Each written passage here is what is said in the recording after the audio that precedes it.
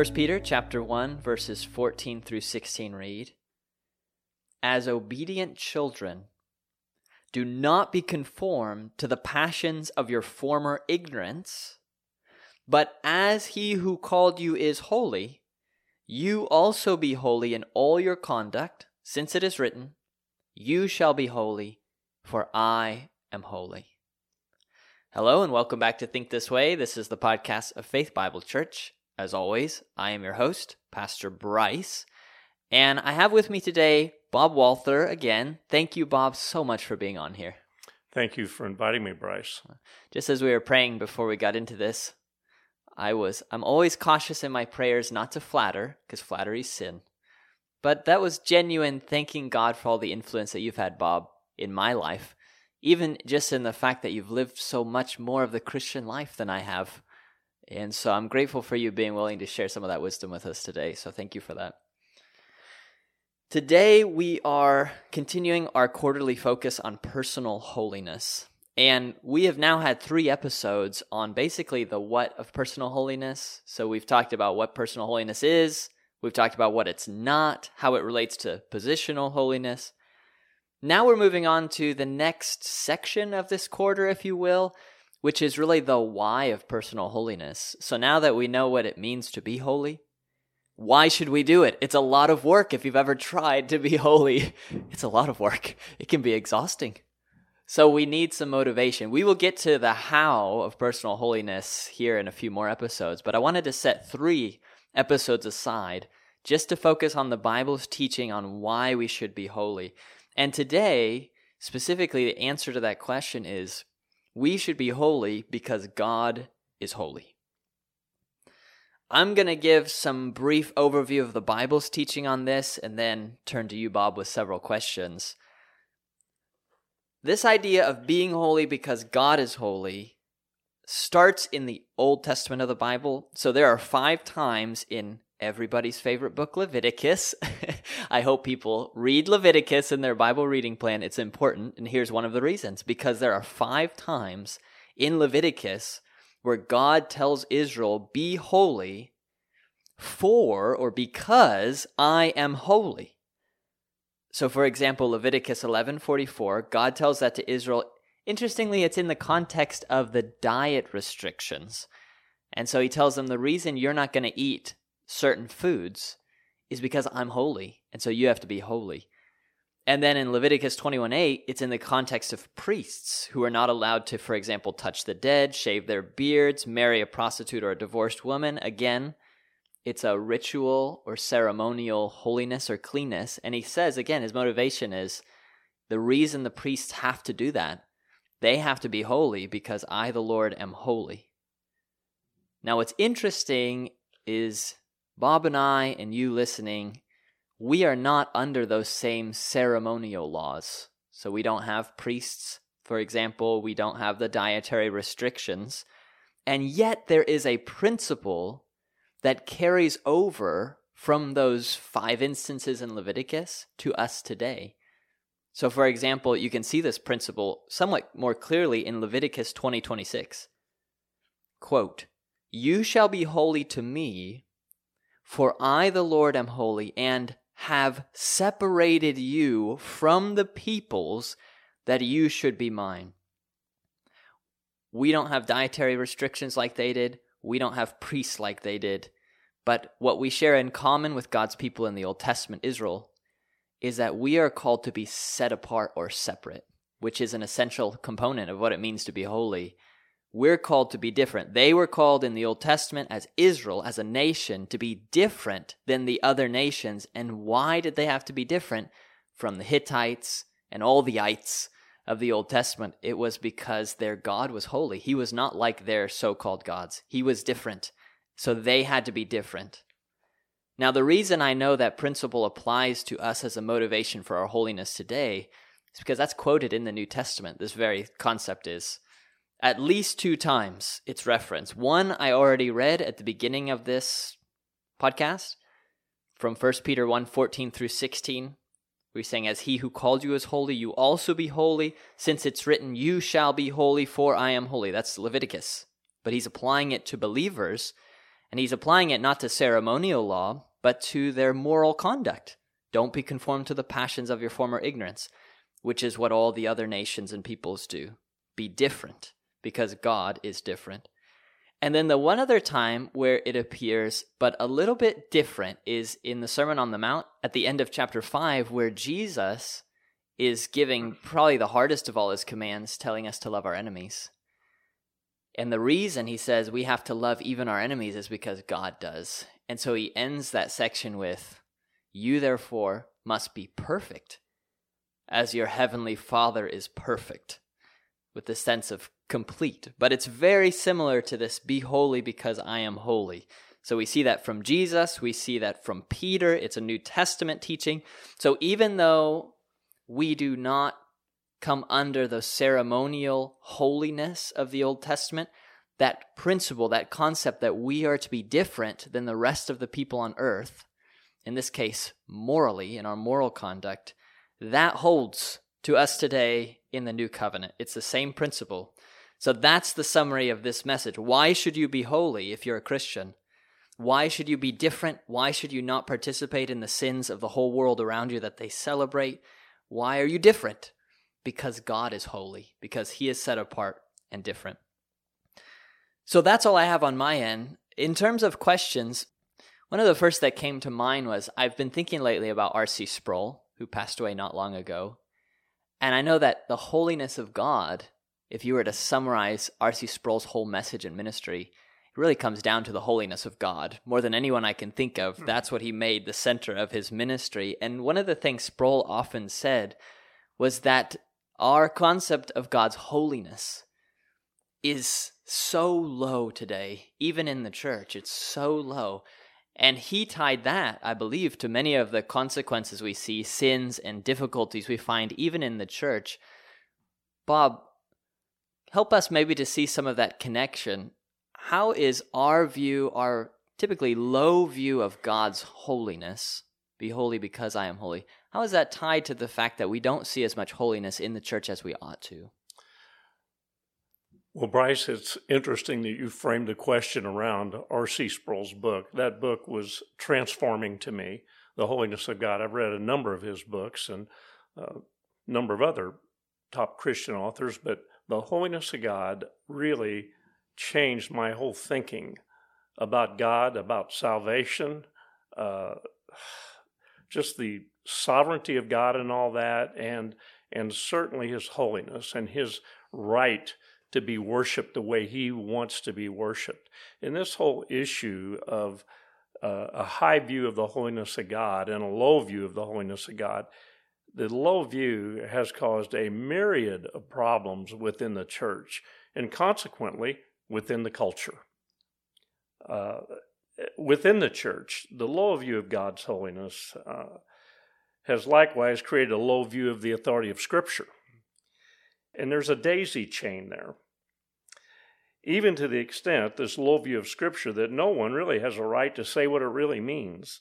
So we now have no objective, truthful foundation to stand on, where God demands personal holiness on our part due to our low view of God's holiness and our low view of the authority of Scripture on our lives. We have lowered the standards for personal righteousness, thereby deluding ourselves into thinking that we have reached a higher level of sanctification than we have actually. Likewise, the evangelical church, in an attempt to be relevant to the culture, not only fails to reject the sinful standards of the outside world, but actually invites them in giving approval in order to be connected to the culture. So all of this is a after effect of this low view of God and low view of holiness. So, to answer your question, a low view of the holiness of God creates a low view of the authority of Scripture, and a low view of the authority of Scripture creates an unstable platform for orthodoxy, for orthopraxy, either both, but for our conduct, and that's what we're talking about here, which only opens the door to all sorts of sinful behavior within the church. And it's behavior that's contrary to the will of God for us. It's really a bit of an assault, a further assault on God himself, which is really heartbreaking when you understand his holiness. And another stunning and sad consequence of this is that the church, in the process of this lack of respect for holiness, has lost its saltiness in regard to the culture, to its effect on the culture, and is now being trampled, just as the Bible says. It's being trampled underfoot by heretofore just unimaginable sinfulness that has manifested itself in our culture. An assault on God and an assault on truth. Some friends of ours paid for us just a few days ago to go and see a movie in theaters right now called The Sound of Freedom, which is about sex trafficking, yeah. And I'd encourage anyone to see it. It's a heavy movie, very heavy movie. Tim Ballard, based on his life, he's Mormon, so it doesn't have the same God or gospel we do, but it's a good movie. But that's one of the things I've been thinking about lately, is exactly what you're saying even, is it's hard to even get into the mind of someone who is, let's say, a sex trafficker, who's kidnapping children, abusing children, making money off of that. And sometimes I think, how could you be in that situation and live your life day after day participating in that level of evil? Surely you cannot do that with any sense that there is a God who is holy. That's right.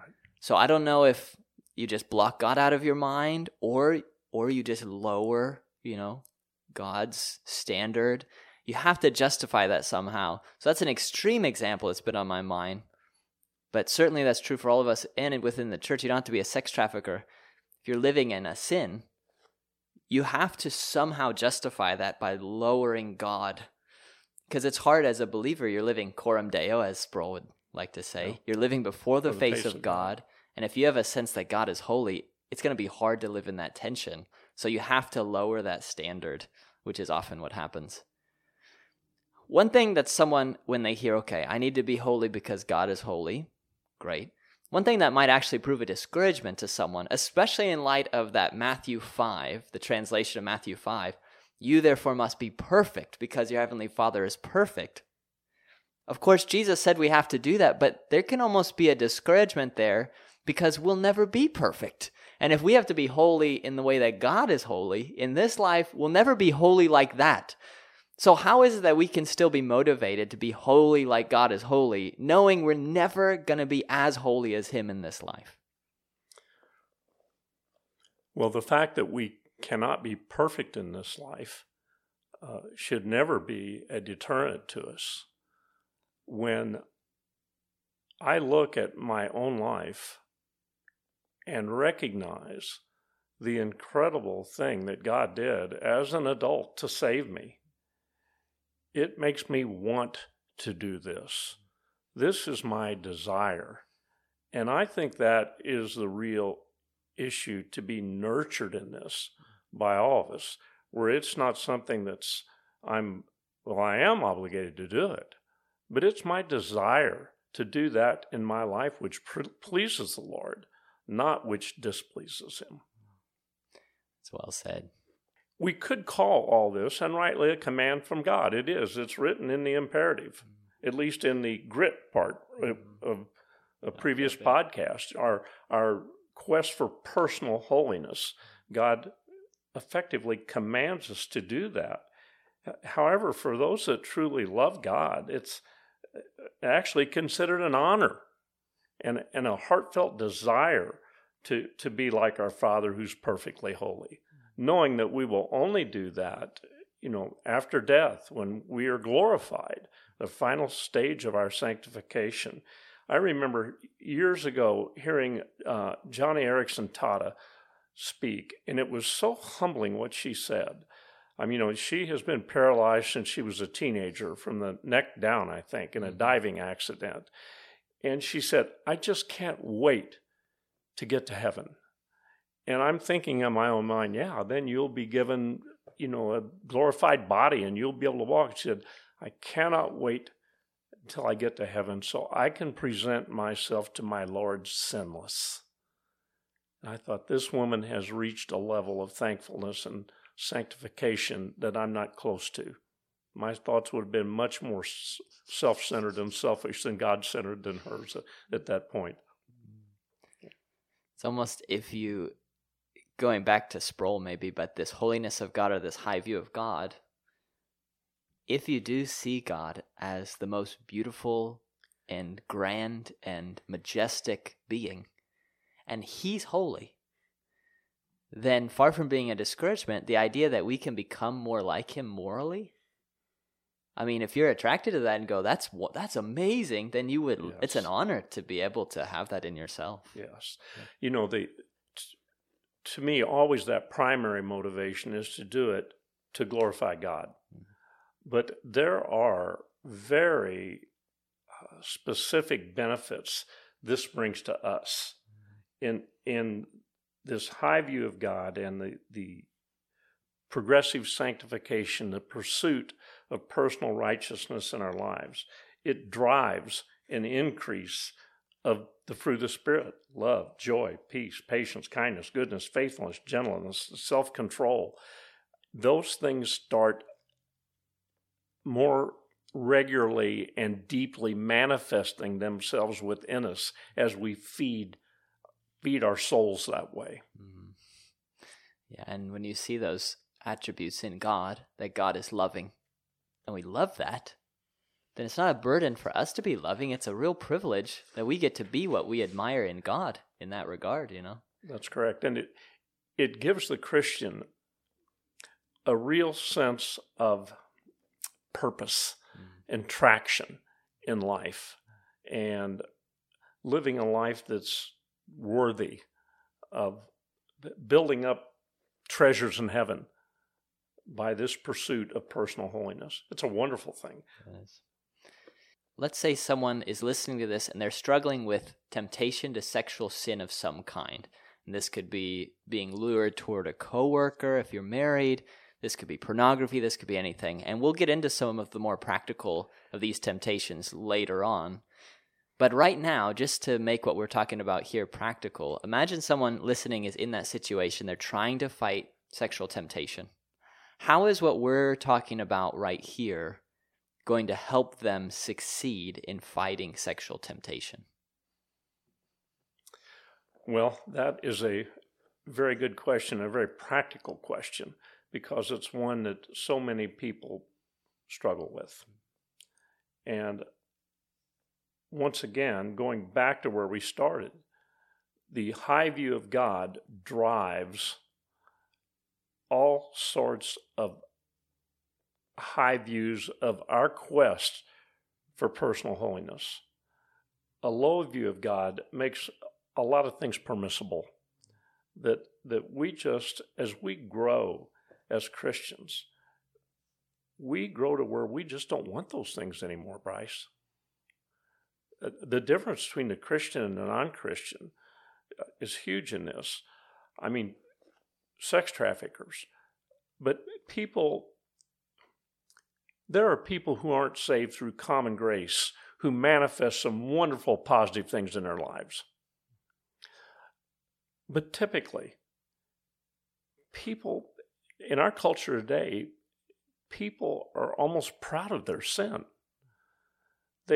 And when I was a young man, it was almost unheard of for people to live together.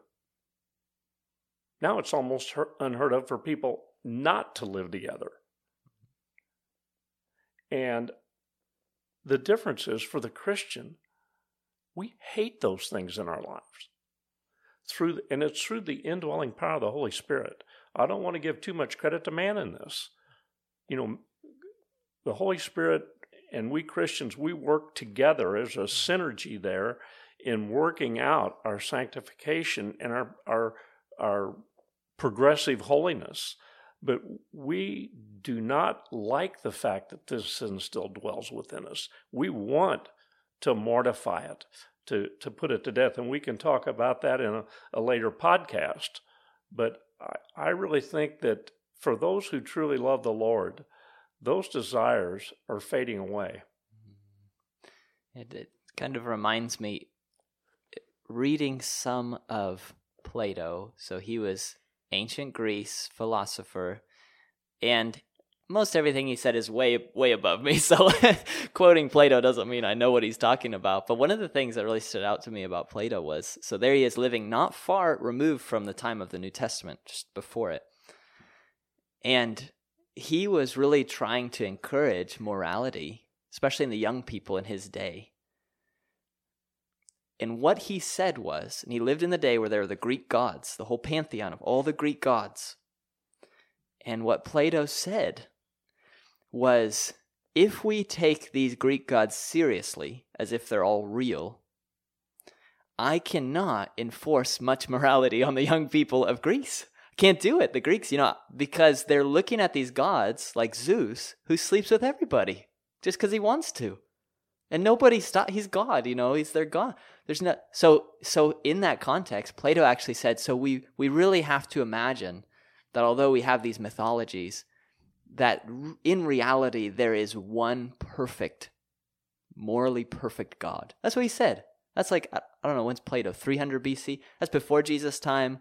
But he was just groping in the dark, but realizing if our gods are this bad, how can I tell young men not to live with other people, not to sleep around, how can you tell them to be more self-controlled than your gods? Yeah. And that's why it's wonderful to have the true God, who we know is not like that. Yeah. So helpful. Well, 1,000 years or so later, Immanuel Kant kind of came to the same conclusion. I don't think there was any evidence that Immanuel Kant was a Christian, but he said a belief in a holy God is a practical necessity for a society to even survive, because if you don't, men shred each other apart, their own opinions being law. We know that from the book of Judges, don't we? Yep. Yeah. I mean, even right now, I'm working my way through a biography of Abraham Lincoln, who was a deist, so he believed in God, kind of, but not really the God of the Bible. But if you notice all his speeches, including the Gettysburg Address, but any of his great speeches, he references really the God of the Bible very often. Yes. It was a bit of a political move, because it's hard to tell if he really even believed in that God. But he realized to govern a nation, especially through a state of war, how necessary it was for people, even if he didn't, the people at large needed to believe in a moral God of the Bible.